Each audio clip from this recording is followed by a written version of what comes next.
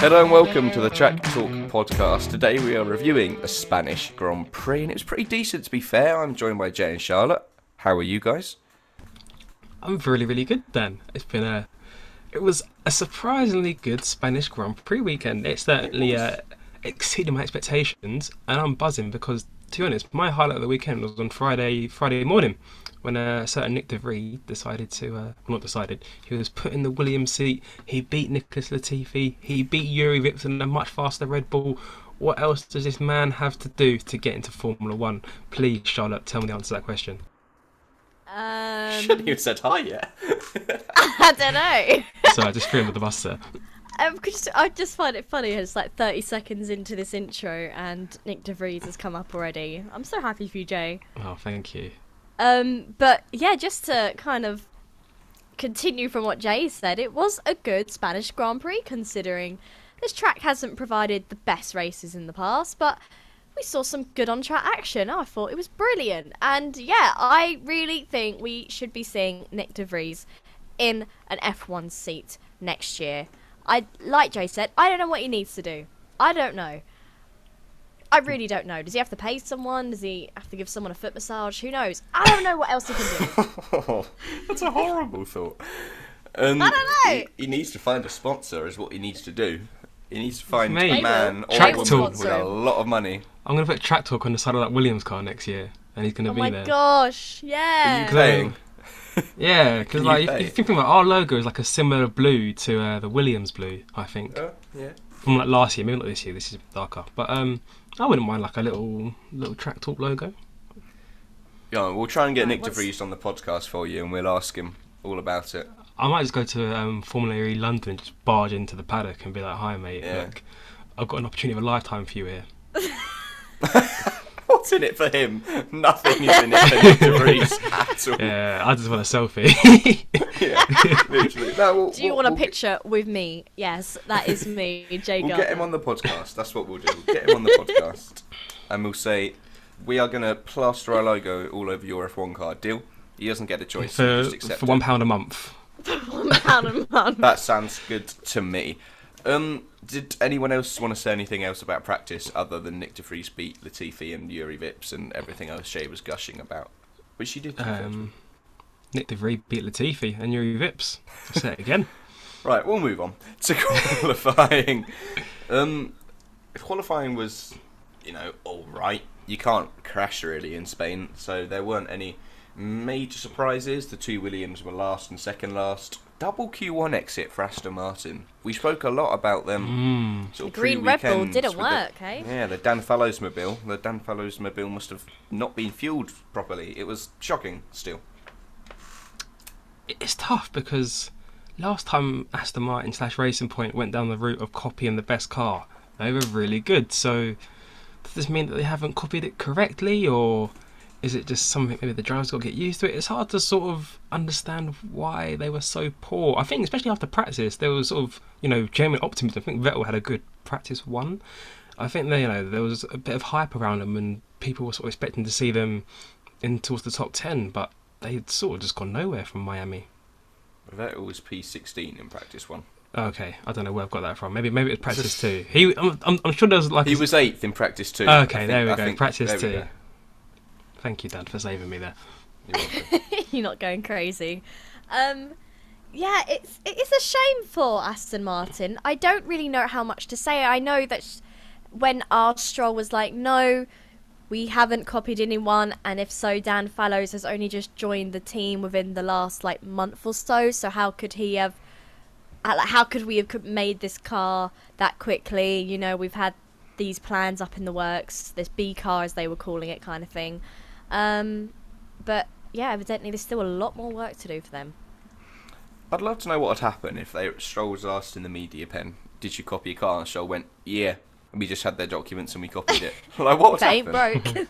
Yeah, what would happen? That'd be quite interesting. That's just like pleading guilty, isn't it? If you do that. Yeah. Well, I mean, the press officer probably would have a lot to answer for. Yeah, just leave the pen, get out.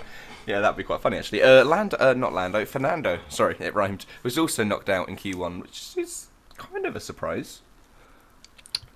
Yeah, I don't know really, because Alpine have been pretty solid this year, but I guess maybe Fernando wanted to put on an exhibition, as we'll get onto later. Maybe. P15, Zhou Guanyu got out of Q1 again and then ran out of tyre sets, so decent enough. P14, Gasly. P13, Tsunoda. Fair play Tsunoda for out-qualifying Gasly, but that AlphaTauri is looking tricky. It's looking like the 2019 Toro Rosso. I think under AlphaTauri they sort of made gains towards the upper midfield. It feels like this year they've sort of cemented themselves as, not quite with the rear gunners, Aston Martin and Williams, but they're sort of the back of the midfield. They're probably the slowest team, the third slowest team. Yeah, I mean, not really much more to add. You did see that the team were apologising to Pierre after that Q2 session. And it's a shame because we know Pierre's potential. We saw it last year of how well he was performing. So we know he's more than capable. And the same with Yuki. We know he's a fast driver. Yeah, I don't really know much more to add, really. Do you know what I love? Pierre Gasly's engineer. I love his voice. His voice is so just calming. Really, his name's Pierre as well, isn't it? Yeah, it's Pierre. They're both called Pierre. How cool is that? I love it. Team of Pierres. Ocon P12, Lando P11. Lando got through, but his lap time was deleted, right? Indeed. Yeah, Which meant Schumacher got through as well in the next note, but go on about Lando. Yeah, he exceeded track limits at turn 12, I believe, and I think the team had tried to get on the phone to the race control and FA to be like, really? Is that happening? As annoying as that was, it was very exciting to see Mick Schumacher, make his first Q3 appearance. The 1 week once again that I don't put a prediction of Mick Schumacher. Honestly, every time. But yeah, at least he was P11 and not further down in the Q2 field, but definitely not ideal. See, with this whole track limits thing, I'm not really too sure how to feel about it because, it's good to see the stewards enforcing track limits. I think last time there were occasions where they just went, do what you want, people. Track limits don't exist. And it's hard to please it in an era of F1 where runoff or tarmac runoff is so prominent. But then that corner, turn 12 on the exit, there's a gravel trap. So, obviously you can go beyond the white line, but is he really gaining that much of an advantage? So I'm not too sure what you guys think, but I'm not too sure whether I should be like, yes, stewards, well done, you're cracking down on, essentially gaining an advantage unfairly. But at the same time, if there's gravel there, do you need to enforce the track limits? I think the problem is they don't want to get into the same mess that the old lot of stewards and race directors were in, where there was some corners were enforced and some weren't. So they've just gone, white lines is the track, every corner. Which I think is probably better. I do have to say, I did find it weird, like you said, Jay, because if you do go any further, you're in the gravel. So it's a bit like... Oh, I love gravel. As we all know, Dan's favourite thing. Great. So... It was a bit of a weird one, but it is the first weekend with this new race director. It was his first race weekend. I can't remember his name, unfortunately. So I don't know if also he's trying to make his mark, maybe. But yeah, I did think it was a little bit strange. It's not like it has a big runoff area. If so, I understood that. But with gravel, Yeah, I still see why they did it though. Ricciardo P9. decent. All right, out-qualified Lando. Yeah, I mean, he didn't make a Q3 lap, which I don't know why. He did one lap and he didn't come out again, basically. He only did one go. Oh yeah. I'm not too sure why. Maybe trying to save tyres, or... I really don't know. Maybe McLaren didn't think he'd get there. I really don't know. Sorry, Daniel. K-Mag P8, that's quite good. Very good. Go on, K-Mag. Bottas P7, sensational. Lewis Hamilton P6, Perez P5, Russell P4. That Mercedes did look better, but it still doesn't look like it can challenge for pole. It looked better. I think they're still half a second or so off of Ferrari and Red Bull. Maybe they can claw that back in Monaco. That track might suit them a bit more. But I think shout out to George Russell. He's done very well. Obviously out-qualified Lewis Hamilton, which is no mean feat. And then he also managed to get ahead of Perez. So he's really settled in at that Merc team. I think you see like a lot of drivers when they get promoted up to the big leagues, they take a bit of time to adapt. Perez last year, obviously Gasly really struggled, Albon struggled. I'm trying to think of who else. I mean, Daniel. Daniel. I mean, did Daniel really go to a big team? Was it like a sideways move?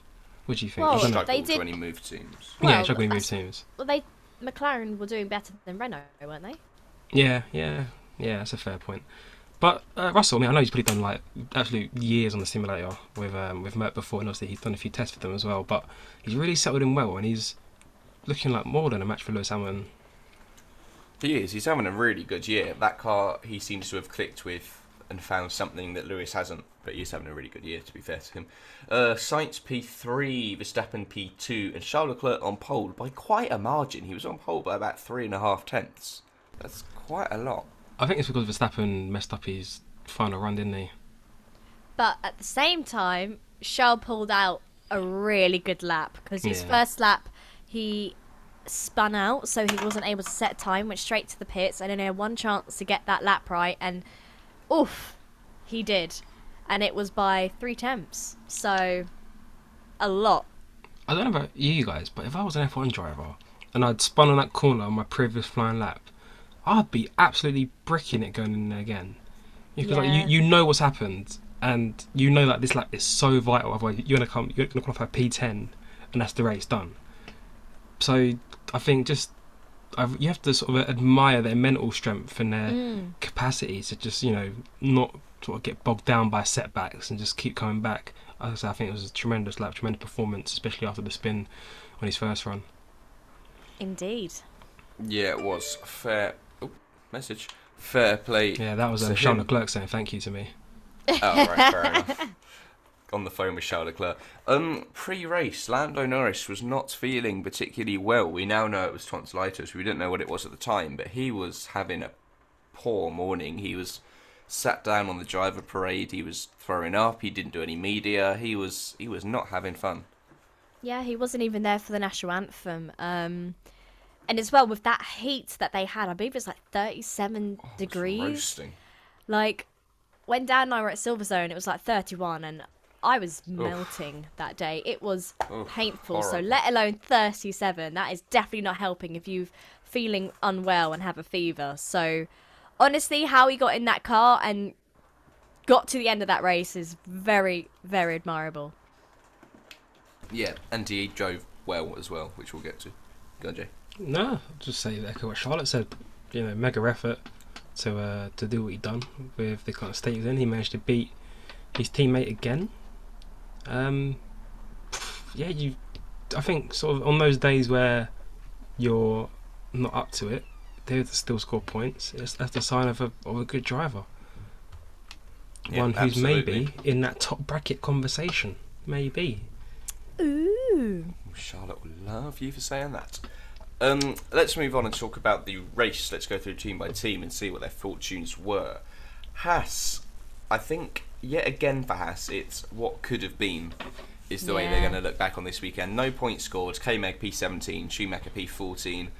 Schumacher was on a pretty difficult strategy. He was in the points for quite a while and then just dropped like a stone. And Magnussen had contact with Lewis right at the start, which ruined his race. Yeah. Well, Schumacher first, he got absolutely swallowed up, didn't he? I think he was running P10 or P9. Towards the end of the day, like Tsunoda got past him, Vettel got past him, everyone just went past him. He just completely ran out of pace. And I actually want to get your guys' opinion on the Magnussen-Hamilton incident. Who do you think is at fault? Was it a racing incident? Well, I was going to ask you guys that. Oh, so I got in there quickly. So, okay, let's do it like this. You want me to start? Shall I say my opinion? Yeah, I think we should do it based on, so like 100% of the blame. How do you divvy that out? Oh. So I believe, I don't know percentage-wise, but I do believe Magnussen was more at fault than Hamilton. I'd say so. Because I believe Hamilton was on the racing line, Magnussen was going for a move, fair play, but I feel that he turned in and he was the car behind. He was never in front of Lewis within that scenario, and basically just kind of turned in on him, bashed his own tyres, and then that was it, really.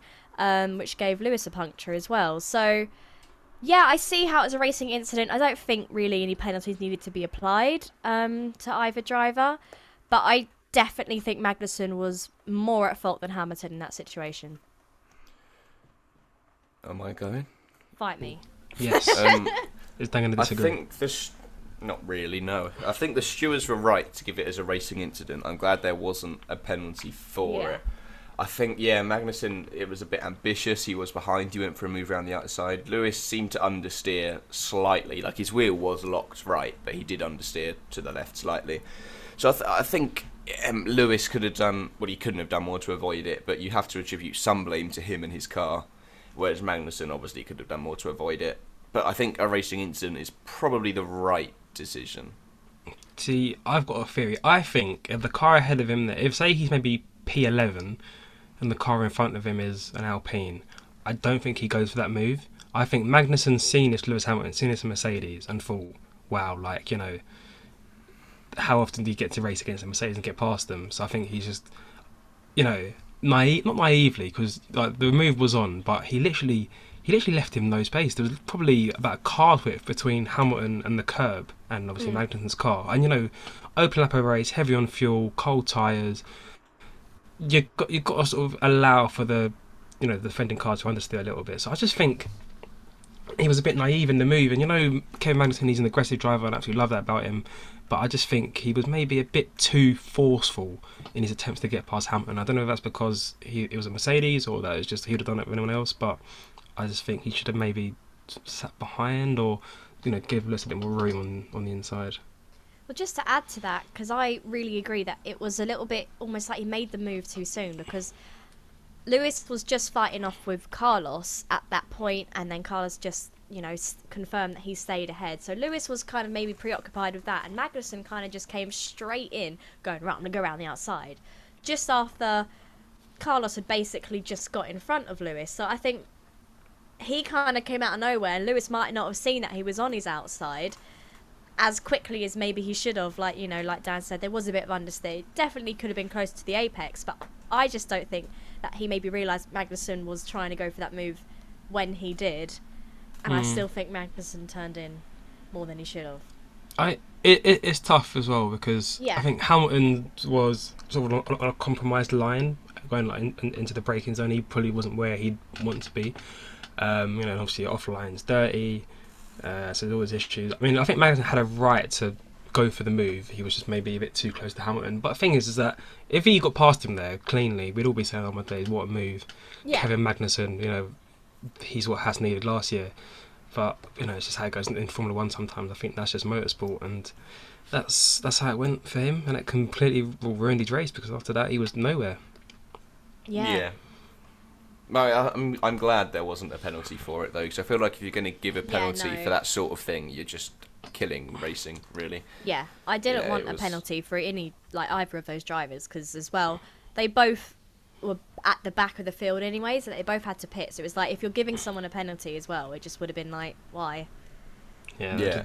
They probably would have just retired and gone, oh, no point, save the engine. Yeah, exactly. Well, Lewis wanted to. Yeah, he wanted to. I don't blame him. We'll get to that, though, when we talk about Lewis. But Magnussen on the radio is pretty adamant. He was like, he knew what he was doing. I don't think that's fair. I think he was angry. Yeah, it's very understandable. Tensions were high in that moment. The adrenaline's running. You've just started the race. You had a decent start, and then you hit off. But yeah, I didn't like that comment. I didn't like that, because that definitely wasn't the case. But that was just in that split second. I think maybe looking at the situation after, he might have a different opinion, maybe. Yeah, I think that's fair. Right, let's move on to Williams. Latifi kind of made up for a poor FP1 by pretty comprehensively beating Alex Albon. I know Albon had some floor damage, but Latifi P16, Albon P18, still no points. But I think it's exactly the kind of solid weekend that Latifi needs to maybe build a bit of confidence within himself. Nothing went wrong for him, and he beat his teammate. I mean, I hear what you're saying, Dan. I thought that was going to be a pretty unanimous agreement. No, I hear what you're saying. Well, I said that with chest. I was confident. Surely we can't be going an F1 driver, the pinnacle of motorsport. We can't go, he's had a good weekend because he hasn't crashed.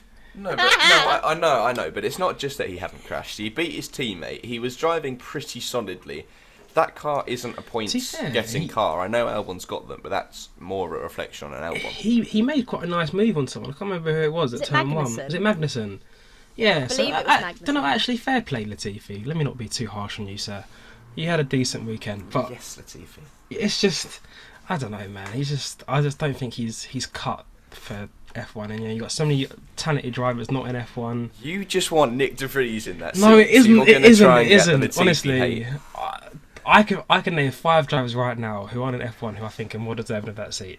Okay, go. Go on. Oh, okay. Well, obviously, De Vries. One. De Vries, Hulkenberg, Kvyat. What? No, what is this? They're better than Latifi. And then obviously you got the young guns in F2.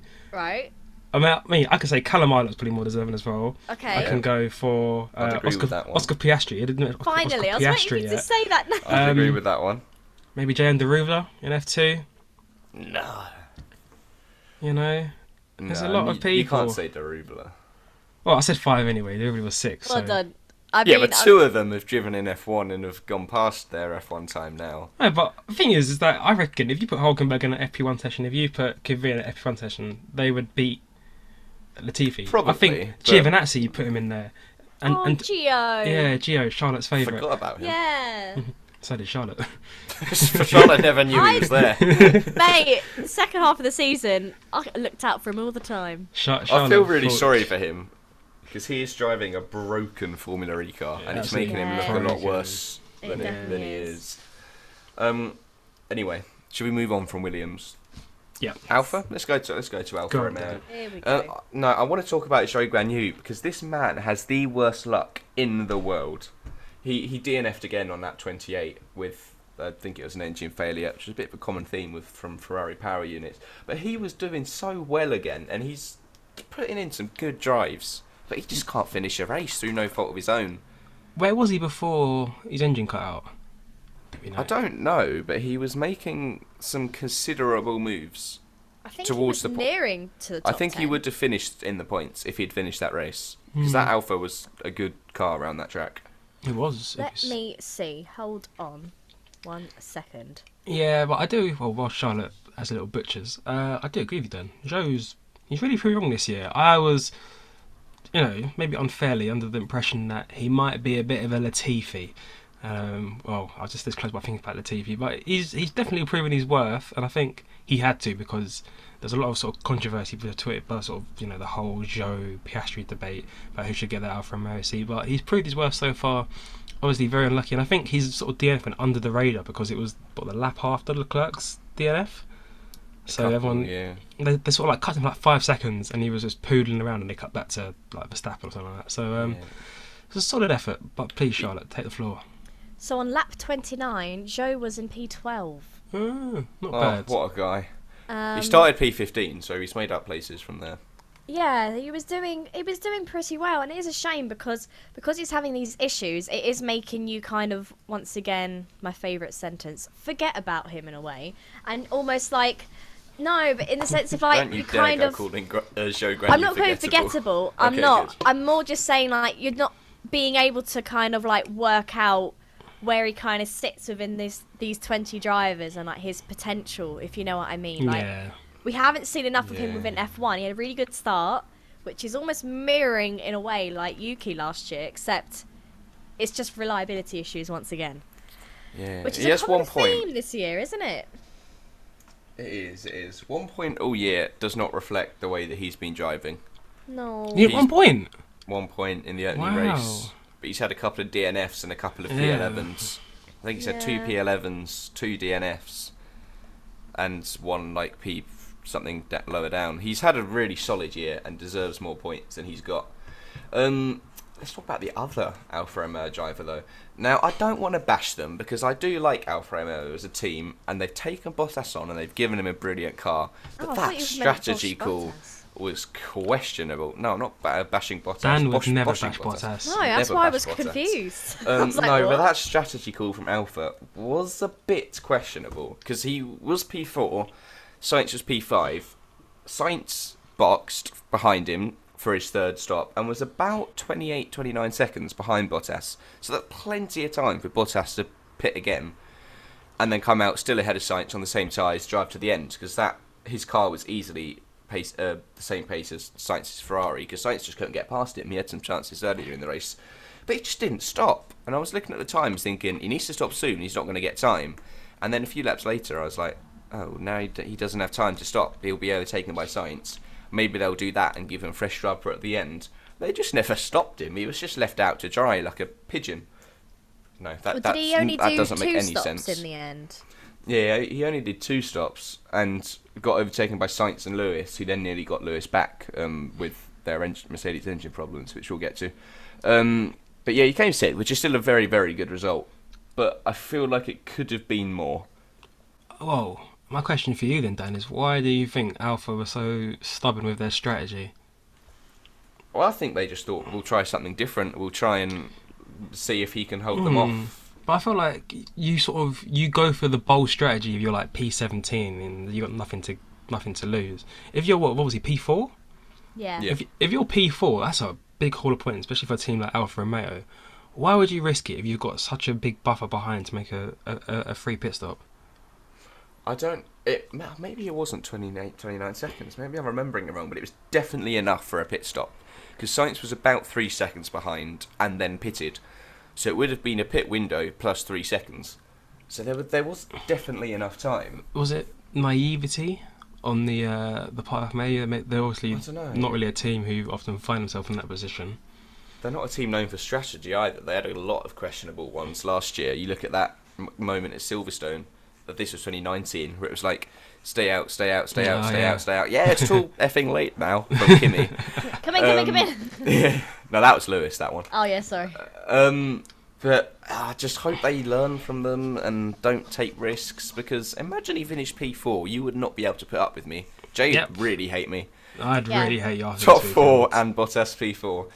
But a great race anyway. P6 is solid.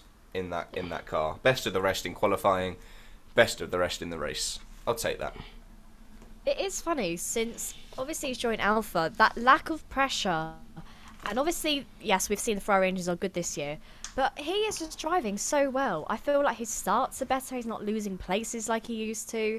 I feel that he's just drive. I just feel like he's driving so much more better and comfortably, and just constantly getting a good haul of points week in and week out. So, no, hats off to him. I'm happy he didn't get P4, otherwise Dan would be insufferable. Top 4 and P4. What a weekend that would have been. Yeah, but it's not, sadly. If Bottas was P4, then Dan would be doing this podcast on his own. Yeah. No, to go through his results so far in 2022, he's had a P6, a DNF, P8, P5, P7, P6, and he's only got 9 less points than he had this time last year, and he was in a Mercedes last year. That's pretty mental. I don't know if that's more of a reflection on this year or last year, to be honest. Yeah, that's what I was thinking. But fair play, I'm very happy. And he said if he gets P6 in Monaco, he'll be a bit disappointed. He's targeting more. So you never know. And Joe's good around Monaco. He won at one of the F2 races there last year. So I've got a lot of hope for Alfa in Monaco. I'm feeling good about it. And as long as they don't howl it into the barriers, because it's kind of raining. It's raining, and Bottas and rain. It's like chalk and cheese. Oh. But mind you, his last race win came in the rain, didn't it? Oh, that was hardly rain. That was just damp. Not the same. Yeah, it wasn't the same kind of rain. It was hardly rain, it was just wet. Same thing. Right, let's move on. Aston Martin. We said how they had a bit of a stinker in qualifying. I wouldn't say they had a stinker in the race. No Lance points. Stroll, yeah, fair. Lance Stroll P15, he did get hit by Pierre Gasly some of the way through. Which Whoa. He did. When? Got hit by Pierre Gasly. Nah, he did. He did. Yeah, he did get hit by Pierre Gasly. He did get hit by Pierre Gasly. It probably was more Pierre Gasly's fault than it was Stroll's fault. And I think Seb Stroll was ahead. Seb was P11. Which, yeah, there's no argument there. He was clearly hit by Gasly. No. But Gasly didn't even get a penalty, did he? He got 5 seconds. Oh, did he? Okay, fair enough. When was this? Am I forgetting something? I can't remember what lap it was, but Did you watch last year's race, Shaw? What, Spain? Yeah, did you not see it? No, I mean, like, was you watching last year's race rather than this year's race?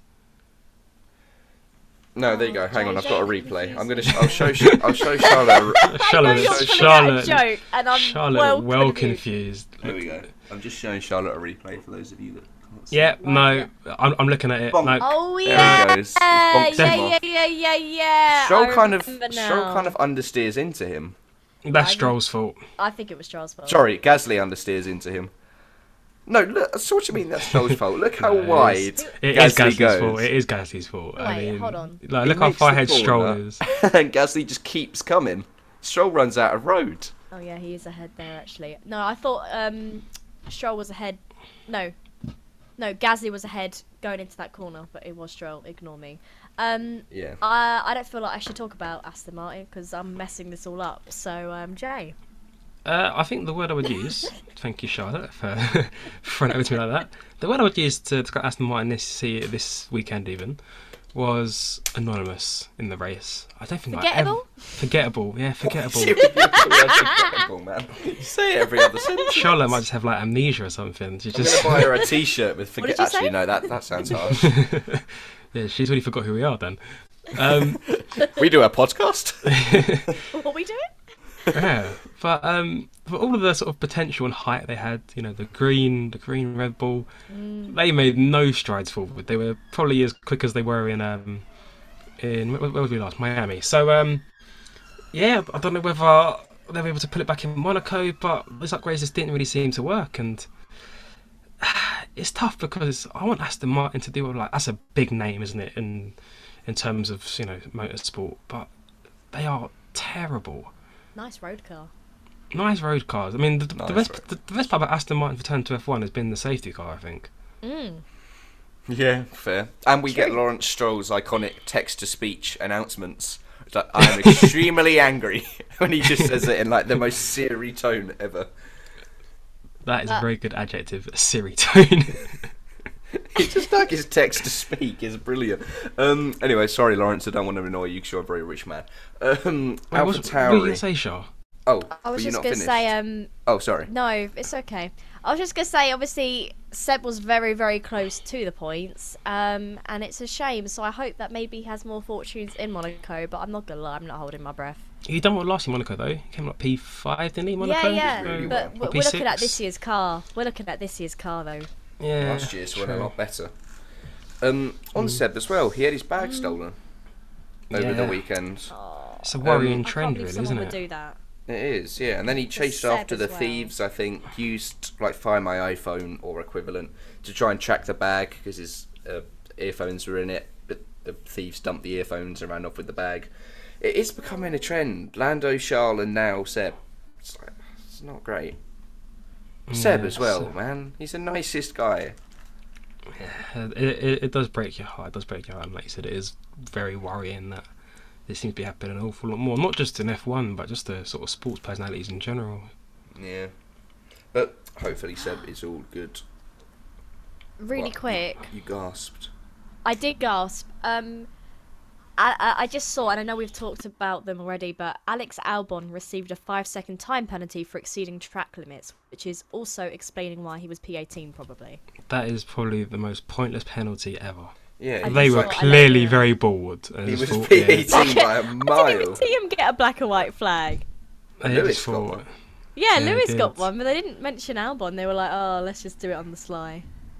yeah, they just thought. Anyway, sorry. Anyway, I just saw moving it and on. it made sense. Thought I'd add that in. Take two at AlphaTauri. Nah, is how I describe their weekend. Gasly P13, Yuki Tsunoda good P10. Very good. Got a point. I don't really know what happened to Gasly this weekend. Jay, He you might know. a bit struggled. more. I mean, he got very limited running on Friday because his Yeah. engine just kept, conking out. I don't know, maybe that affected him because he didn't get as much practice as everyone else. But yeah, he was just nowhere. Even sort of qualifying, he was beaten by Tsunoda, which very rarely happened. And in the race, he was sort of just following Tsunoda around for most of it. He wasn't really getting close to him. He was very, as Charlotte would say, forgettable. Indeed. He was very The amount forgettable. of times we've said that word in this podcast. I've There was only forgotten a how few many. people in this race, weren't there? I only saw 5 cars. But yeah, Tsunoda was good though, wasn't he? He was. Yeah, I mean, not really much more to add. I don't feel like we saw much of the AlphaTauris this weekend on track during the race. But yeah, good that Yuki Tsunoda was able to get in the points, and hopefully Gasly can improve. But it does look like he was struggling with that car. That was a very abrupt ending. Well, Sorry, I thought you were going to keep going. I was wondering why there was silence. I thought you were going to keep going. No. All right, who should we talk about next? McLaren? Alpine. Let's talk about Alpine. Fernando Alonso P9, Esteban Ocon P7. They're just kind of there every race, the latter ends of the points. Ocon's having a very good year, and Alonso finally gets 2 more points to add to his collection of 2 points to give him 4 points. Well, you say that. We have to actually hype up Fernando Alonso because he actually started P20. He did? Dan. He did. He had a power unit change, I believe. So he didn't start P17, he started P20, and he finished P9. So that is an insane comeback, especially for his home Grand Prix with the home crowd. He put on a show. Brilliant result. Esteban Ocon, once again, just like, he's killing it at the moment. Just, quietly doing his own thing and getting those points. I just think he's doing a great job this year. I mean, if I use the word forgettable to describe AlphaTauri, then I'm going to use the word solid to describe Alpine. Like you said, Dan, week in, week out, they're just there, consistently scoring points, which is obviously probably the most important thing in Formula 1, consistency. Ocon, he's probably been my driver of the season so far. He's been so good. And I know, I just said that. And Wow. Alonso, I don't know, Alonso's just being Alonso. We're sort of seeing the old Alonso, and he didn't sort of let stand back of the grid, demotivate him. It probably fired up even more, made a load of overtakes, looked really good in the race. Alpine scored more points. They're probably, the 4th best team this year, I'd say? No. Or maybe McLaren? Or maybe, no, 6th. 6th? Well, it's hard to tell because... Well, you put Haas above them. You put Haas above them. No, I'm putting Alpha above them. Yeah. But it's tricky. so hard to tell with Alpha because is it shows underperforming the car or is Bottas overperforming the car? Because they're at such the different thing, you ends of can't the tell. spectrum. You need like Lewis Hamilton to do a quali lap in every car so you can find out a true order. It's so hard to tell an accurate We should order. put Dan Palmer in it and just see how quickly he goes around in all of the cars. Probably crash all of them, so I don't think that'd go very well. Right, let's talk about McLaren. As we mentioned, Lando was feeling rotten all weekend, but still managed a P8 finish. Fair play to him. I'm sure Charlotte will hype him up in a minute. Daniel Ricciardo, P12. Difficult once again for the Australian. Yeah, well, before we started recording, the boys were being quite harsh on Daniel, in my opinion. I don't fully know kind of what happened. From what I seen that he said after the race, he said that it was an overall lack of grip. He thought the start of the race was really, really slow, and he said that I thought maybe temperatures just got too high or something with the tyres. And they did do a 3-stop race, but it just seemed like he did all right at the start, and then he just started dropping back and everyone was overtaking him. I thought, that's weird. And then you kind of just didn't hear about him for the rest of it. And we even saw Lando overtake him on track. And yeah, I just don't know what happened with Daniel. But with Lando, he did really well. He made up a lot of places. Well, he made up a few places. Started P11, finished P8. So good haul of points for the team again.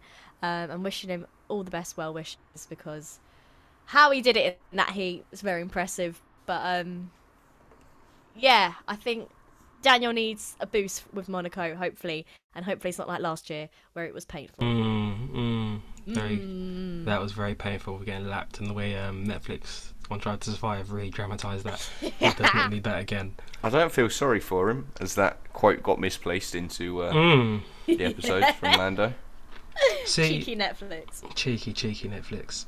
I mean, obviously, agree with everything you said there, Shah, about Lando. Done very well to get up to P8 with Tonsa's liars. But I think we need to have a little discussion about Daniel Ricciardo. He's got a year on his contract at the end of this season.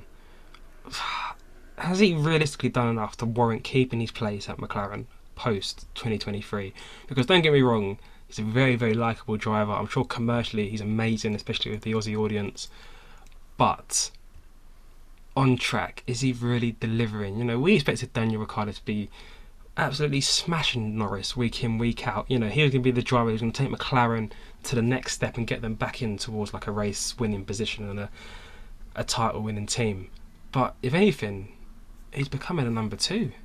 And I'm just struggling to see how they'll keep him in, unless he really picks up his performances this year and next year, how they're going to keep him in after next year, because he isn't warranting staying in like an upper midfield team, is he?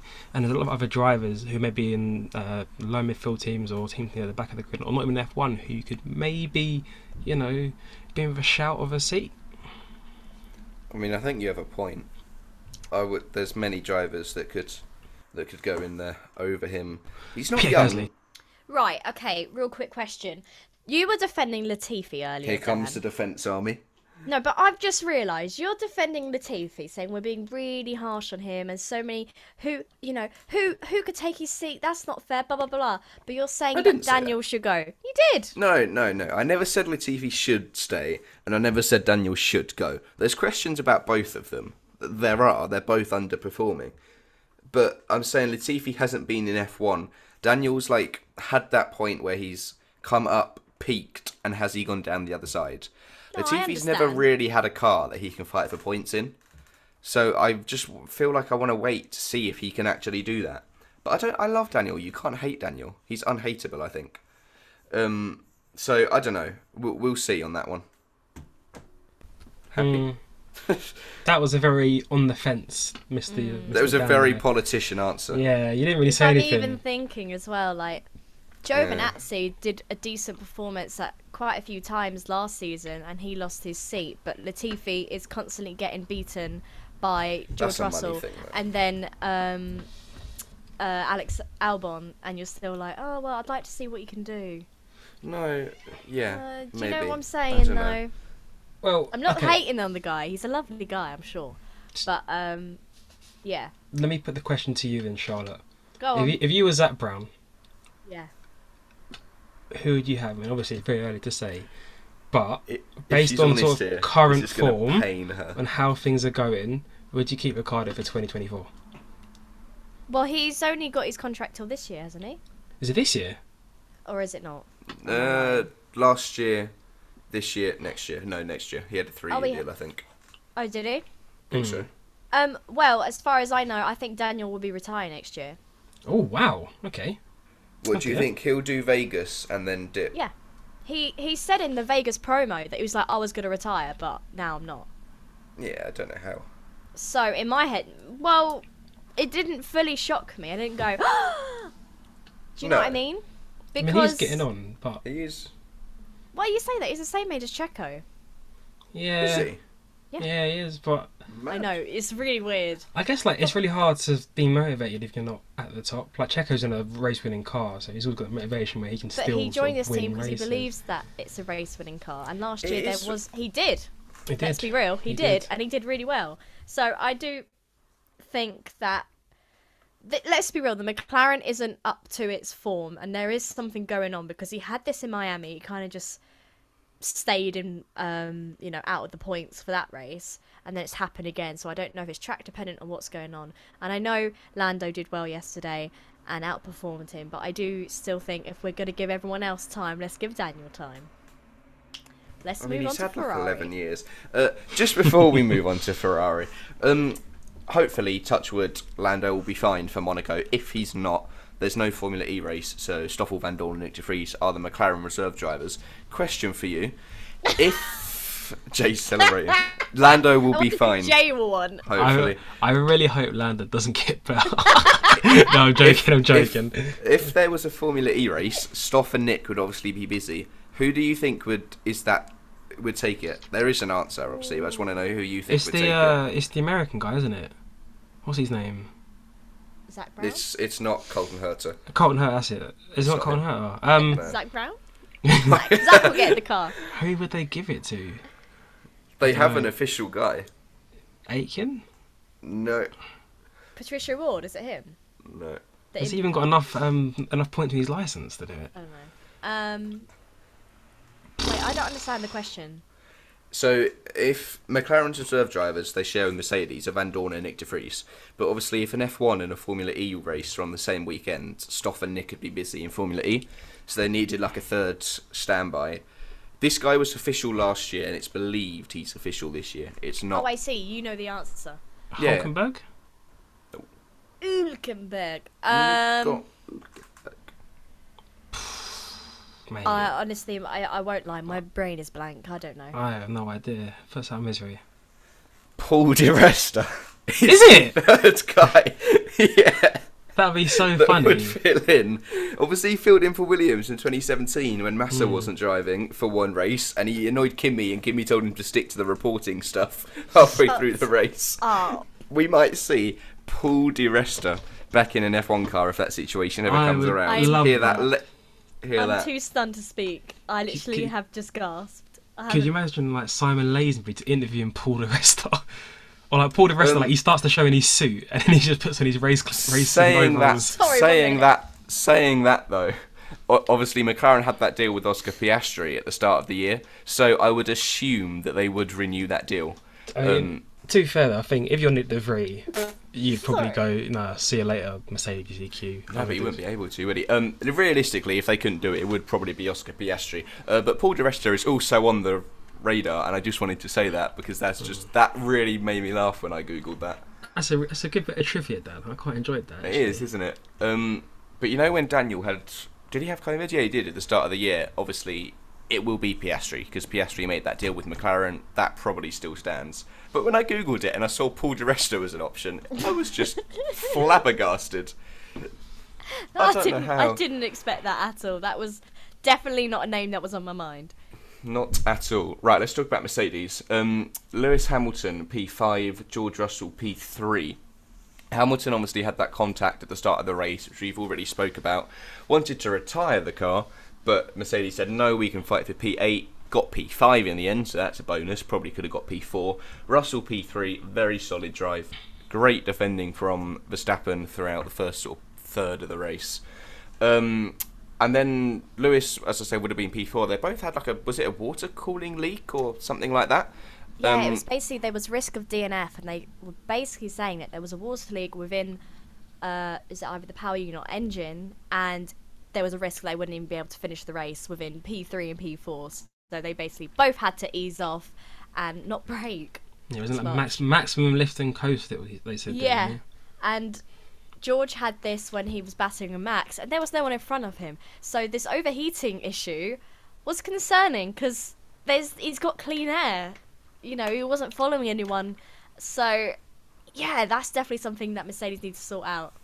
It's also concerning because, you know, there's still going to be some hot races this year. I think Singapore's back, Japan's either really, really hot or pouring with rain.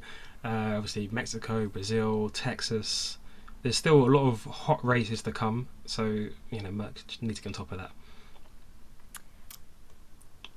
I don't know. Charlotte both went to talk and then we both stopped. Well, Dan, you go. Too generous, you two. I was going to move on, so do you want to say anything else about? Well, I was going to say, move on. Are you joking? We haven't even started. Oh my right, goodness. I didn't realise there was that much to say. Then. Are you joking? Hamilton was all the way down in P19 and all of a sudden crawled all the way back up. He wanted to retire. He said, save the engine, lads. I don't want to do this. Because he thought, what's the point with P8? And to be fair, I don't bloody blame him. But he able to go all the way up. He even got up to P4. Despite not having that issue, he would have been able to have got to P5. No, ignore me. He would have been able to stay to P4, but he got P5. But it also then begs the question, would he have been able to have been fighting at the top had he not had that contact with Magnussen early on? Because that pace at the end, he was the fastest man on track, as his team said. So that is very reassuring and gives you a lot of positives to take away from that weekend. And George, really, really, really, really, really good result. I was absolutely living for that battle with Max. It was honestly high entertainment. Obviously Max was having issues, which we'll get on to, but he defended so well. He was constantly placing his car in the right position at the right time every time, and it was really good, fair, hard racing. And brilliant, basically. It was a really good result. I'm very happy. I'm just gutted Ham had that collision, as I think he could have got more. No, completely agree. It was a really good to see Hamilton back, fighting again, making progress through the field. I'm not sort of like a Mercedes fan or Hamilton fan, but I have missed sort of seeing him near the front, and it does beg the question, like you said, Charlotte, of what could he have done without that conduct of Magnussen. But a word on Russell, or a quick statement about Russell actually, is that we've never really seen him battle a high caliber driver before yesterday. I mean, I know he had that sort of ding dong with Alonso last year. I think it was Austria or the Styrian race. Oh, sorry about that. What the hell? Jesus, what happened there? I know he's getting emotional, but yeah, we never really seen him had a battle with like a high profile driver until yesterday, and I think he showed that he can mix it with the big boys. He can keep Verstappen, but I know Verstappen had the sort of TRS issues that plagued him a little bit. But there was a few times when he made some really beautiful defensive moves down to turn 1. I think there was one where Verstappen got past him down the inside and he came back round the inside of turn 2, which was the outside of from turn 1. Damn right. Yeah, that was nice defending. So I've been really impressed with Russell. He's settled in so quickly, like I said at the top of the show, and I can't wait to see what he can do. Maybe if Merc can get a bit closer on pace to Red Bull and Ferrari. I think he's a future world champion. I don't think there's any doubt in that. He's had such a good start to the year. He just needs the car, basically. That defending was really, really good. He was planting that car exactly where it needed to be. It was crazy. Every time as well. Every single lap. He hardly made a mistake. I think he locked up once throughout that whole battle. It was ridiculous. It was so entertaining. And we'll speak about and one of the reasons Max couldn't overtake when we talk about Red Bull. But a very good battle, very good battle. Can I move on now? Yes, you can. Okay. I've Cool. got it out my system. Let's talk about Ferrari, because Red Bull won, so we'll speak about them last. Spoiler. Ferrari were... Carlos Sainz, again, it's a weekend for Ferrari, much like Haas, of what could have been. Ferrari P4 with Carlos Sainz, and, just DNF'd on that 27 with Charles Leclerc, who seemed to be in absolute cruise control. Mate, he was having a cup of tea in that car. He was chilling, or whatever they drink in Monaco, and then his engine just went pop. Probably very expensive champagne. But probably. No warning, just poof. Yeah, I mean, obviously he's going to be absolutely gutted because that was a slam dunk win, wasn't it?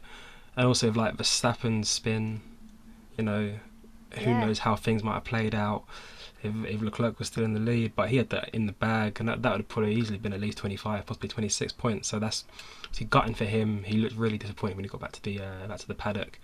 On the side of the garage, Carlos Sainz, it's tough because, I think if only Sainz spun at turn 4, we'd be on here saying, Sainz, another mistake, and it is another mistake. But obviously, I guess we can give him a bit of leeway because Verstappen made a similar mistake as well. But it was that tailwind, I think, wasn't it? Yeah, that tailwind. But P4, I had high hopes for him for this race. I thought maybe this could be if he turns it around. 140,000 odd Spanish fans in the crowd. But he had his own grandstand. Yeah, it was disappointing, and he probably would have become P5 if it wasn't for Mercedes' issue, like we just said earlier. So. But he definitely would have come P5. Yeah, he would have definitely come P5. I really want Carlos Sainz to do well. I want him to get into the fight with Max and Charles, but he just seems like he hasn't quite got that final edge that puts you in like the World Championship bracket. At the moment. Yeah, I'd definitely say at the moment. It's kind of hard to say what's happening with Carlos because it's kind of say like, he's not doing well, but obviously he's still P4 this weekend and he's had, a good few podium finishes and things, but he started P3 and you think, I don't know what happened at the beginning, but he was dropping back. Yeah, it was just massive heartbreak. Obviously P4 was actually quite good recovery from what happened earlier, but yeah, like Jay said, he would have in P5 had Mercedes not had that issue. And considering Ferrari's pace, from what we've seen, for Hamilton to have overtaken him really well, does show once again how improved the Mercedes are, but also what was going on with Carlos, if we've seen Charles's pace compared to that. But it was such a big heartbreak for Charles. As Dan said, he had that win basically in the bag, as long as there was no issues and mistakes made, which just looked like he wasn't going to be doing. It was completely in control. And and that radio message broke my heart. But I want to say, hopefully, good vibes from Monaco, but we all know his history with Monaco. He's already crashed once there this year. He has, but maybe, like we said last time, maybe Charlotte is touching everything within reach. Everything right that now. is made out of wood in this room, I'm trying to touch. Not in a weird way. Anyways, let's move on. That's a good turn. Let's talk about Red Bull while Charlotte dies inside. An absolute perfect weekend for Red Bull. Sergio Perez Perez P2, fastest lap. Max P1. In terms of points, a perfect weekend. Indeed. Can't get any more. In terms of their car, probably not, because Max was a very angry man in the early stages of that race, because his DRS was about as temperamental as... I should have written that down. I don't know. What's temperamental? England's weather. Good one. Ferrari's engine. That's temperamental. But it just opened, then it wouldn't open, then it would open, then it wouldn't open, then it would open and close, going down the straight, and Max was spamming the button, he was pressing the button, he was holding the button. He tried everything, and that DRS was not playing ball at all. But he won the race. And there were team orders as well. Well, I think before we get into the team orders... There's a lot of things for you two to get into there. Yeah, a lot of things there. I think, firstly, hats off to GP. Max's engineer, for staying so calm, because Max was shouting down the radio. Yeah, but he was going, just press the button once. Like, I am! I mean, fair play to all the engineers. I don't know how they stay so chilled when someone's just screaming at them down the radio. Would you scream back? Would you be like, shut up? Just drive, mate. Just drive. I'm on the phone! Leave me alone. Or like, when they say stupid stuff like, I don't know, like, these tyres don't work. Like, what's the engineer going to do? He's not just going to like come on and sort it out, is he? No, but go on. Well, team orders. I don't know how I feel about that, because obviously there was on such different strategies. But I think at that point they were battling for the race lead, and I've seen a lot of people on Twitter sort of saying, "Oh, Max was 1.4 seconds faster, so he would have got past anyway." But you know, Max struggled to get past a much slower Mercedes car in Russell. Struggled to get past. No, it was just Russell, wasn't it? But my thing is that obviously the softs, if you sort of battle for a little bit, they're going to go off. If you're stuck behind someone in their sort of turbulent wake, and trying to get past them, your tyres are going to struggle. And that Red Bull was struggling behind other cars as well. We saw this weekend, and with the sort of DRS malfunctions, Perez could have maybe held on, because there probably would have been a period where Max's tyres would have gone off and he would have either boxed again or to back off, and Perez could have won that race. I think even Perez said, like, that's unfair. I mean, obviously, fair play to Checo for just, dealing with it. But, I don't know, I think, what's Spain? Race 6 this year? Race 7? Race 6. Race 6. Out of 22. It's not like Perez, it's not like it's race 19, like last year, where, you obviously give Max the favour. Perez he's not like a million miles behind Max either. I think it's too early to... I think you should have said let them race. Let them race, see what they do. I mean, like, if Max got past him, fair enough. If Perez held him up, then great as well. But, I think... I mean, obviously, we all know that Max is the golden boy of that team, but I think Red Bull could have done a bit more to sort of hide that. Jay has kind of said how I feel, so I'm very pleased. But, yeah, very quick, I have to say, once again, I loved that battle between George and Max. I love this Max, that when he's just so angry and he's just losing at his engineer, like, that is the Max that I really like. I just found it highly comical when you just saw the little flap go. However, I don't think he deserved to win that race in the fashion that he did, which is words that I have said before. Like Jay said, it's only race 6. It's race 6 out of 22. It's a long season. He's not that far off. The championship hasn't really been like set in stone yet of, who's the front runners and stuff. Checo's not that far off. And they had the different strategy. Yes, I agree. And Max was like, let me have a go on George. And we all saw he couldn't do it. Checo said, let me have a go. But the thing is that when it was Checo and then Max, they're like, right, let's switch you guys around. I just think, yes, obviously, as a team, you want to collect all the points. Your drivers are both in 1 and 2, and you don't want them to have a collision or anything if they're racing and then they're both out. But I just don't think that they would have done that. I think they would have been sensible, and I think let them race. Like, Max was gifted that. He spun off, and then he came back. And Checo just had to go, yep, go for it, mate. Off you go. Yes, it's great points for a team, but I just think I would have much preferred to have seen Max win that race for overtaking Checo. If he's on this really good fresh tyres and really good pace, well, then let him overtake. If that's the case, he'd be able to breeze past him, and I would have gone fair play. But I just think that this could have been a bit of like what could have been for Checo. And, you know, especially as a Mexican driver in Spain, I would have really loved to have seen that as well. Mic drop. Yeah, it's a tricky one. It is a tricky one because as much as I agree, it's 100% way too early for team orders. Yeah. I think Max probably would have got past Engine Mode 11, friend of the podcast, put their data on Twitter between Max and Perez, and Max was... Engine Mode 11, Dan, not me. And Max was not this Dan. quite a lot... Oh, I didn't need to quite say it like that. And this, and Max was quite a lot quicker than Perez, so I think he probably would have got past anyway. The thing that doesn't sit right... The thing that doesn't sit right with me is that when it was obvious that Perez was quicker than Max with the DRS thing, they didn't let him past. And it made me think back to Austria last year, when Lewis had an issue and Bottas was closing in on Lewis, and they said to Bottas, don't pass Lewis, and I was sat at home screaming at the TV saying, what are you doing? This is going to cost Bottas the position to Lando, and it nearly did. And it's not a lot different to that. Apart from that was race 9, that was whatever. This is race 6, but it's still so early in the season. It just doesn't sit right with me. I don't like team orders full stop. I understand them towards the end of the season. In race 6, I think it's too early. Max probably would have passed him fairly anyway. I just think this was a bit of a PR nightmare for Red Bull when they were so far having a PR genius of a weekend by putting green Red Bulls on their pit wall. So yeah, by the way, they put their head of PR on the podium, which I thought was very clever this weekend. Wasn't she HR? Was it HR? Oh, I thought it was PR. I think she's HR. Damn it. Oh, that ruins my point. But it was obviously a woman on the podium, I do have to say.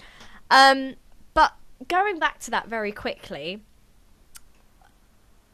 Charles was leading the championship by 19 points. So, of course, if Max was second and got fastest lap, they would have been level. So, yes, he wouldn't be leading it. Of course, now he's leading it by 6 points, I believe. But it's still so early in the season, like we've said. I just think, yes, his pace was really good, but I think if he had that pace, just let him pass on track then. Let's not do team orders. Why can't we just see them race, let him pass Bosch? Brilliant. Go, Max. I just think, it kind of just really confirmed, Checo, you're the second driver here. You're following this. And I know with Sky Sports, Christian Horner had a bit of a grilling from Paul di Resta and Damon Hill and things like that. And he was saying, no, it's a strategy. And, you know, we're going to have a talk with him. And I think we saw, even after the race, speaking with Sky again, Checo was saying, yeah, I think I could have gone for the win today. He wasn't happy at all. He wasn't happy. And I was quite happy that he kind of said that because, if I'm honest, I thought his professor was going to say, like, don't say a word, Erica, everything's fine. Yeah.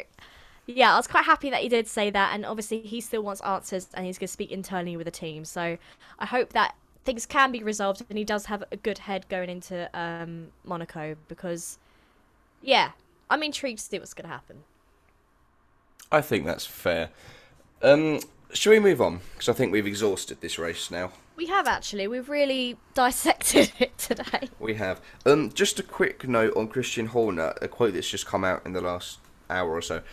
He said that he thinks he said that teams will be forced to miss races unless the budget cap is increased this year. It's 111 million at the moment. Oh my god. I mean, it's tough, isn't it? Surely there's F1 teams that work under that anyway, like Haas. Yeah, I think it's tough to sort of, decide what is actually truthful and what is him trying to get a slightly bigger budget for his team. So I'm not too sure how much I sort of read into that. Okay, just thought I'd throw the quote out there. Yeah, I don't know. Any thoughts on it? Sure. Okay, cool. Right, let's move on to the awards for the Spanish Grand Prix. Driver of the day, Shah. Lewis Hamilton. Oh. Very Fair. deserving. Come on. Yeah, P19 had that puncture issue. I think he even held a bit maybe floor damage, and he ended up P5. If he had not had the engine issue, he would have been P4. And it was nice to see kind of the old Lewis. It felt like we saw old Lewis, even just from last year. It felt like he was back. You know what? Can't really argue with that, Dan. I can't. You going with Lewis as well? No, I'm not actually. I'm going with Sergio Perez. You can't argue with it then. I love he's like, can't argue. No, I don't agree with it though. I don't agree, but I can't really be like, oh, you're wrong, Charlotte. That's a terrible decision. No, I went Perez. I thought, I think he was not robbed of a victory, but he was robbed of the opportunity for fighting for a victory. He drove really Agreed. well, Nice especially after Saturday we qualified P5. Off the start, got ahead of Sainz. Managed to, what did he undercut? He had Russell? a really good start actually. No, he I actually just remembered. got past Russell, didn't he, on track? Could have won, but it's just unfortunate. That's how it goes. I never would have thought I'd say this last year, but George Russell was mine. Because I think that battle with Max was really, really, really good. And I think he got the max out of what he could that day in that car. Yeah, but really good. That defensive display was brilliant. And I tweeted it at the time as well. It showed off the 2022 cars really well. Because if you had that battle last year, Max would have got close and then had to drop back and then try again. Whereas he could stay close that whole battle, which was really nice to see. Completely agree. It's good to see two top drivers going at it. It is. Team of the day, Shah. Mercedes. Because we saw the improvements on track and Russell got to stand on the podium with that. And Hamilton was able to make his way up. So I think overall, with the decisions and all that kind of stuff, obviously they had a bit of issue at the end, but I think despite that, they're my team of the day. I'm quite basic. I just said Red Bull because they collected the maximum number. Charlotte's screwing her face at me, but because of team orders is why I didn't. Yeah, I mean team orders, yes, but I guess if you're looking at it from purely the team's perspective, they collected the maximum number of points. So especially with Ferrari, having a bit of a howler, and now Verstappen's top of the Drivers' Championship as well. So I think Red Bull are constructors as well, aren't they? Yeah. Yeah, so there you go. Perfect weekend, really, for them. My team of the day is not an F1 team. My team of the day is the production team at Formula 1 for the race direction, which was so much better than last weekend. And I honestly thought you were Tottenham Hotspur then. No, they are my team of the weekend, 100%. Top 4, Champions League, what's performance? J, Arsenal bottled it. But no, it is the team in race direction, the F1 broadcast team, because the TV direction in Miami was an absolute shambles. And I think it was actually very good this weekend. They had a few split-screen battles going on. They missed a couple of things, but that's expected. But I think the bounce-back ability was nice from Miami. I've actually got something to say about this. What you guys don't know, actually you might know, is that the F1 HQ is actually not too far away from me. So during I thought you were going to say that you were in the room. Yeah, I was there. Like it was me controlling the cameras. Oh, I went down there during the week, had a little word with them and said, look guys, this is what needs to be done. and clearly they took my feedback on board. So, I'm so happy for you, man. Everyone can thank me for good race direction on Sunday. You can tweet that deserves a 5-star review for the podcast on iTunes. I think I have saved Formula 1. Yeah. Track talk on the iTunes store. 5 stars. Thank you. Nice. Sorry, Jay. Carry on. No, that was it. Was that it? I felt that was it. And I was wondering what you were waiting for. I thought he was going to keep going. Have we all said a team of the day? Yes. Yes, we have. Right. I mean, you said a TV production team, which I'm not sure if it's ever been done before. But the team in the TV production. I can say Fair Tottenham enough. if you want. No. Let's stick with TV production. Oh, come on, you Spurs. Let's have it. Flop of the day. Is it me? Yes. No, you're not the flop of the day, but it's your go-to. Flop of the day, isn't it? De Savage. Max's DRS is my flop of the day. What did you just say? De Savage. That's what I thought you said. Yeah. Isn't that a perfume? Someone's been watching the Johnny Depp trial too much. Hashtag justice for Johnny. Yeah, flop of the day is Max's DRS. It just... in a way, I don't want to say it was a flop because I found it highly entertaining. I thought it was just comical, especially with them going like, "Don't press it so much." It's like, ah! But yeah, I mean that just is definitely not working very well Come for on. him. Spamming the button. Yeah, and obviously, let's be real, we would have passed George much earlier had it worked. He got close a few times, but yeah, flop of the day for me. Yeah, well, I mean, do you know, you guys have put some really creative ones. I'd just put Williams. That was way better than mine, because, I mean, Williams was just terrible, really. They were, P16, P18, Albon was nowhere. Latifi... That's what you really think. Well, they were terrible, weren't they? I know, it just made me laugh. Oh, okay. I think you guys were going to try and make a case that Williams really good this weekend or something like that. Yeah. Yeah, I mean, Dan thinks Latifi had a storming weekend. I never said he had a storming bloody weekend. did.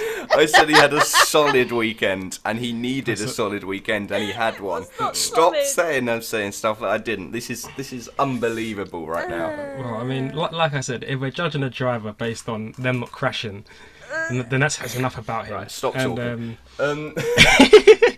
Yeah, Williams. Go on, Dan, right. what was yours? Well, I kind of want to give my actual flop of the day, and then an honourable mention. My flop of the day is the Ferrari power unit, because that was a bit of a shambles. I want to give an honourable mention to Ted Kravitz, because on his qualifying notebook, he was trying to get Albon's attention in the Williams motorhome to show him his red hair, and Albon wouldn't let him in.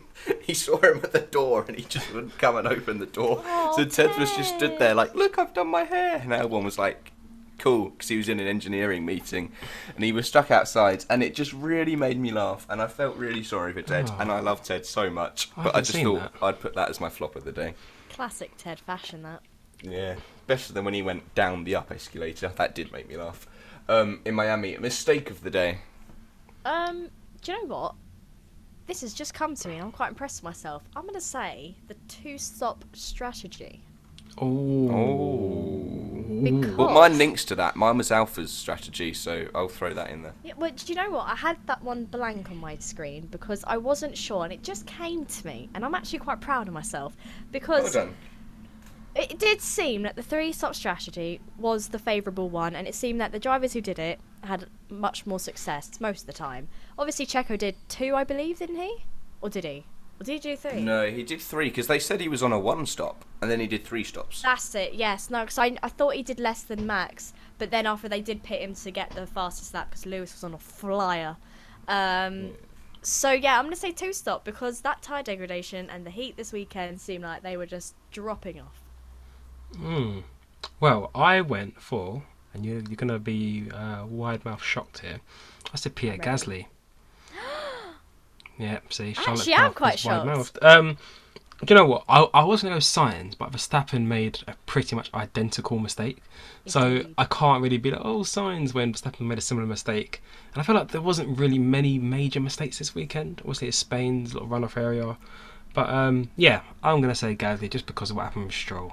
It wasn't like an awful mistake, but it was probably... Needed. I mean, to be fair, it wasn't even the worst mistake. It was definitely Sainz and Verstappen, but I can't choose out of those two, so I went for Gasly. Still love you, though. Yeah, fair enough. Mine was the Alpha strategy, as I mentioned. Albon did 4 stops, by the way. Just thought I'd throw that in there. Don't really know why He's or how, but he crazy did like 4 that. stops. Best overtake. I couldn't think what the next award was then. Best overtake. Well, I've got a feeling we're all going to agree on this one. What, But do I'm you? not sure at the same time. Really? Go on then. So mine was the battle between George and Max on lap 24, where Max did just about get past, but George was like, no way, and got back past him and maintained the lead after I mean, that. that was mine, to be fair. Oh, Exactly, that's so, what I thought. So you two have agreed. I haven't agreed. So what's yours? I went for Verstappen's on Bottas, round the outside you. of turn 12. Mate, Charlie, you're looking I a bit don't puzzled. remember that. Go back and... Well, Dan, you definitely do, mate. This is because it's on No, Bottas. I actually don't. It was like... Very limited Verstappen memory. came out of the pits. Oh, okay, And he go sort on. of went like... He went round the outside at turn 12. Lap 31, I believe. Mate, I mean, your memory's amazing. I mean, You're actually that's what counting it a was. pit exit overtake. No, it wasn't pit exit, but he came out of the pit. Obviously, he had the tyre advantage. Oh, yes, I know, yes. But it was at just- turn 12, and he sort of Yeah, turned yeah, 12? Yeah, turn 12, and he sort of I'm went watching round it the now. outside of him. Have to say, I didn't know if fully he overtook him on track at that time. Because Yeah, I was thinking that. I thought, Oh, yeah, no, we should give yeah. that back at the time, but they didn't say anything, so No. I assumed that it was fine. I've I watched think it the now. camera angle. Can you agree, then? That's a I good remember move. that now. It was That is good. a It was very good overtake. side by yeah. side. I saw And yeah, that. I thought he'd gone off as well. I thought that was off track, but it wasn't. It was nowhere near off track. But that's a good answer. I think we've done some good stuff there. Luck of the day. I'm saying Max Verstappen. Ooh. What? Yeah, I agreed. Yes, What? Joe. I agreed. Because What? his championship How? What? rival, Why? When? his Who? Where? When? championship rival DNF'd. Charlotte like had it in the bag, so Max would have got second, right? Then Red Bull were like, "Oh my gosh, Max, we love you. Checo will get out the way for you because we love you." So he got gifted the win. As BBC News have actually said those exact words. Yeah, I They saw said, that. Yeah. which is quite savage. I'm quite surprised, but yeah, I think he basically was given the win without any stress with battling his teammate, if you want to say it like that. Is Yeah. that too harsh, or is that alright? No, I think that's fair. I'd agree with that. Dan, what's your case then? I mean, you've argued that quite well, actually. Thank you very much. Charlotte should be a barrister. I was tempted to say Carlos Sainz. Ooh. Because Yeah, I I know feel what you like mean. if Lewis hadn't have had that issue at the end, his weekend would have been talked about a lot more than Yeah. it was. But I also see your point. So, I mean, it's a similar kind of thing, isn't it? Someone else has a mechanical issue and you benefit from it. Yeah. yeah, fair. And I will say, at least as a positive as well, this is Carlos's best finish at Spanish Grand Prix. Still no podium though. No, and I was so ready for it. Something I've just thought of, actually, for flop of the day, is the Spanish Grand Prix organisers that coordinate the public stuff. Because that was a shambles, apparently, heard this about weekend. this. I saw Jenny Gallows tweet about it. Yeah, that's what I saw. Yeah, Ted interviewed some people on the Notebook as well. They were like, there's no water fountains. They were queuing for hours to get in and out. Apparently that was an absolute mess. So that is a flop of the day as well. But F1 have said that they're going to work with those people to make it better for next year because they realise that fans are really important, blah-de-blah-de-blah. No refunds. Yeah, well, they're not going to get a refund, are they? No But, hydration. no hydration and no refunds. But just thought I'd throw that in as an honourable mention. Unluck. Did we just do unluck? No, we No, just we did haven't. unluck of the day. Charles Leclerc. Oh. Well, he was sitting very Yeah. happily, comfortably in first, and then I think that's all of a sudden you saw, oh no. So yeah, unluck of the day. I think he definitely could have been on the podium, if not definitely the win. I thought you were going to say Lewis Hamilton, and that's what I was going to say, because I don't think the crash was really his fault. He was quite unlucky with the crash and sort of, it gave him the puncher, which is really unfortunate. Drove him to the back of the grid. Drove really well to get out to P4, then had the sort of lift and coast order from the team, then went to P5. So I think, you said two bits of bad luck there. So I'd say he Indeed. just slightly edges it over Leclerc, even though Leclerc did lose a guaranteed race win. Got no points though. Yeah, true. But I think both are very honourable mentions. I feel like because you said Charles, I'm going to say Joe, just because it's almost the same in terms of they both lost points through no fault of their own. Joe probably would have finished in the points, and he had a failure through no fault of his own. That's unlucky. Yeah, can't really argue. Cool. I do disagree, but I don't argue. My only Well, point I only- is that 'cause you Joe didn't is say not it. the championship leader at that I point. don't care. So He drives for Alfa Romeo, and he's Bottas' teammate. here we go. Underrated driver of the day. My man Esteban Ocon. Do you know Yeah. what? How can that not have got a reaction? P7. No, that was good. I Oh agree. my God, Elcon! Yeah, P7. I know, right? I completely got at him. 6 I nearly said points. his name wrong as well. I started it with an E. I went Elcon. Yeah, Ocon.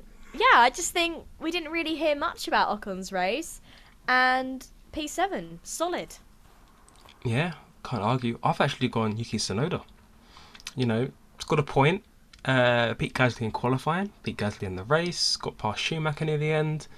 I think it was the definition of an underrated drive. The AlphaTauri isn't too good this year, and he sort of snuck his way into the tail end of the point. So fair play, Mr. Tsunoda. I think both your answers are completely fair. I really want to say Latifi. He beat Magnussen Oh, and no. Albon, but you're not going to let me. God. There's no hope you're going to Underrated. let me. P16 is not underrated. I'm not saying him. I'm not saying him. You Don't just panic. mentioned his name. So I'm going to say, all right. Jeez, he's like he's committed a crime. So can I say Perez?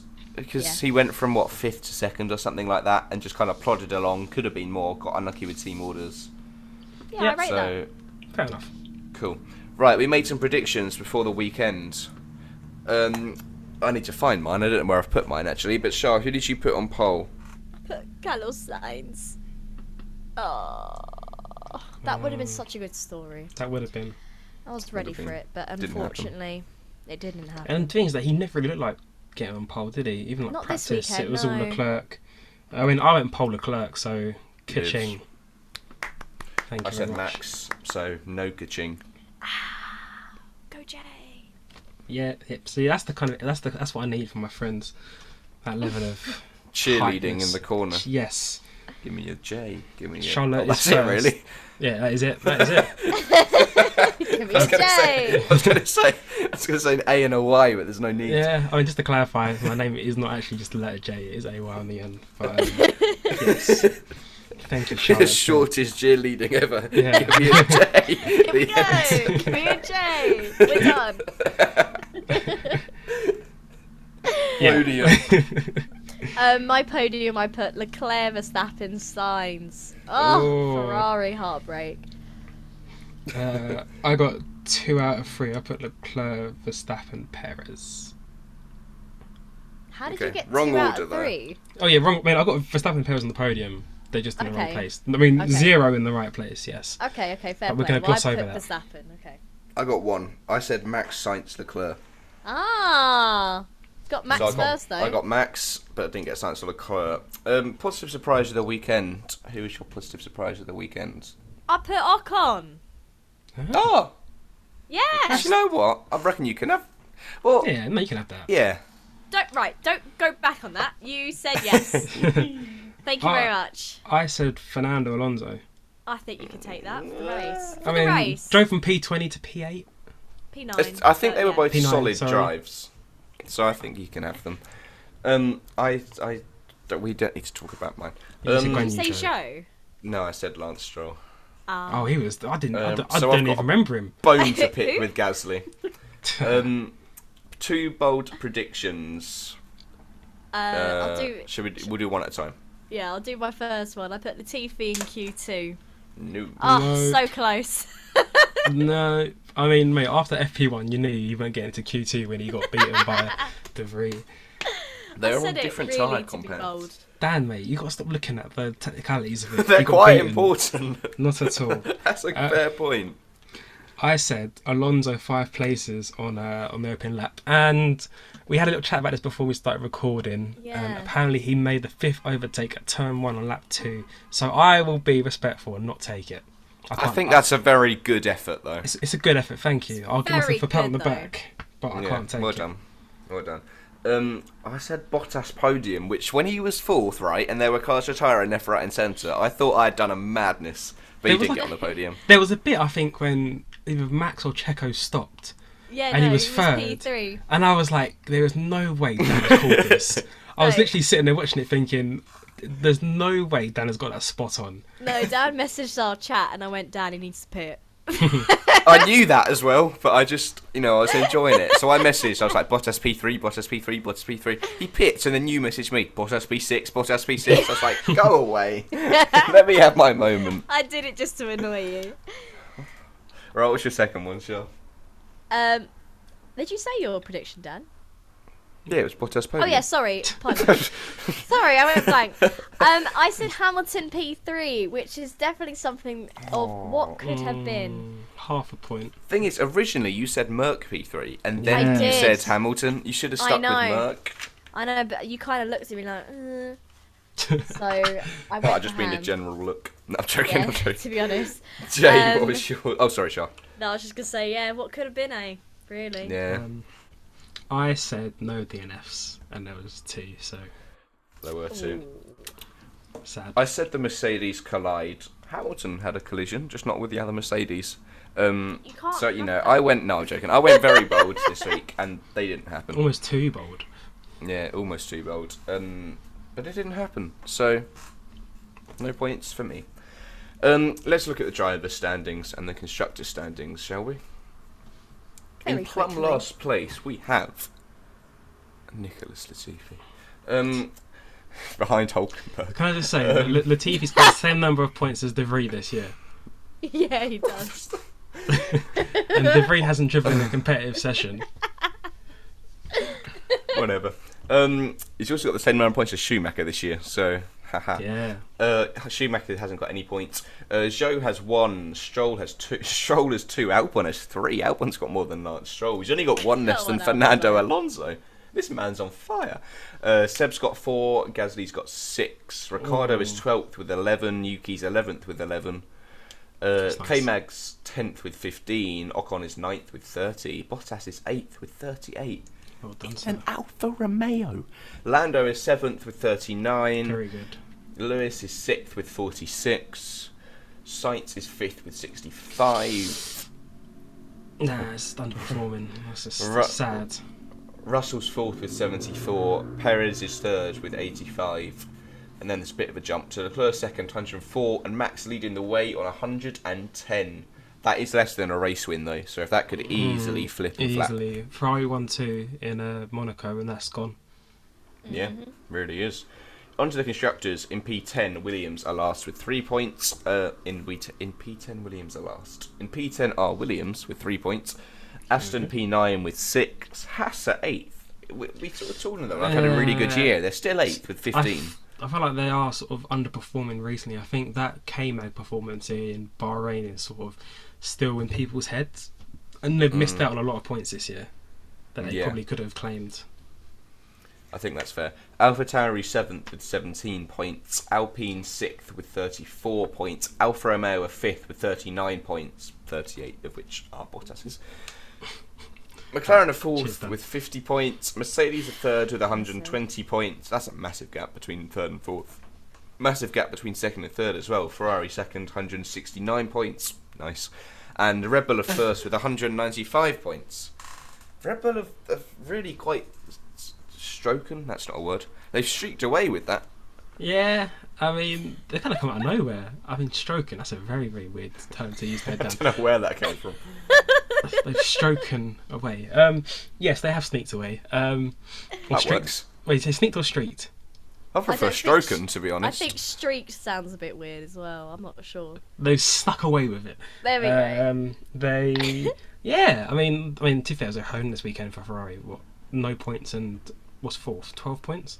With Red Bull taking the maximum points. And you know sort of how the weighting is in F1, the win pays out a lot bigger than everything else. So, I mean, no, nothing's over yet. We only race 6. The gaps aren't that big. It's what, 6 points, did you say, between Leclerc and Verstappen? You know, Mercedes are back in it now, possibly. Can they get back into the fight? Who knows? I think we're set up really well for the rest of the season, honestly. I can't wait for Monaco. Well, it's only a race win between Max and Checo. Is it? Yeah, it's 25 points. Mate, one more DNF for Max. See?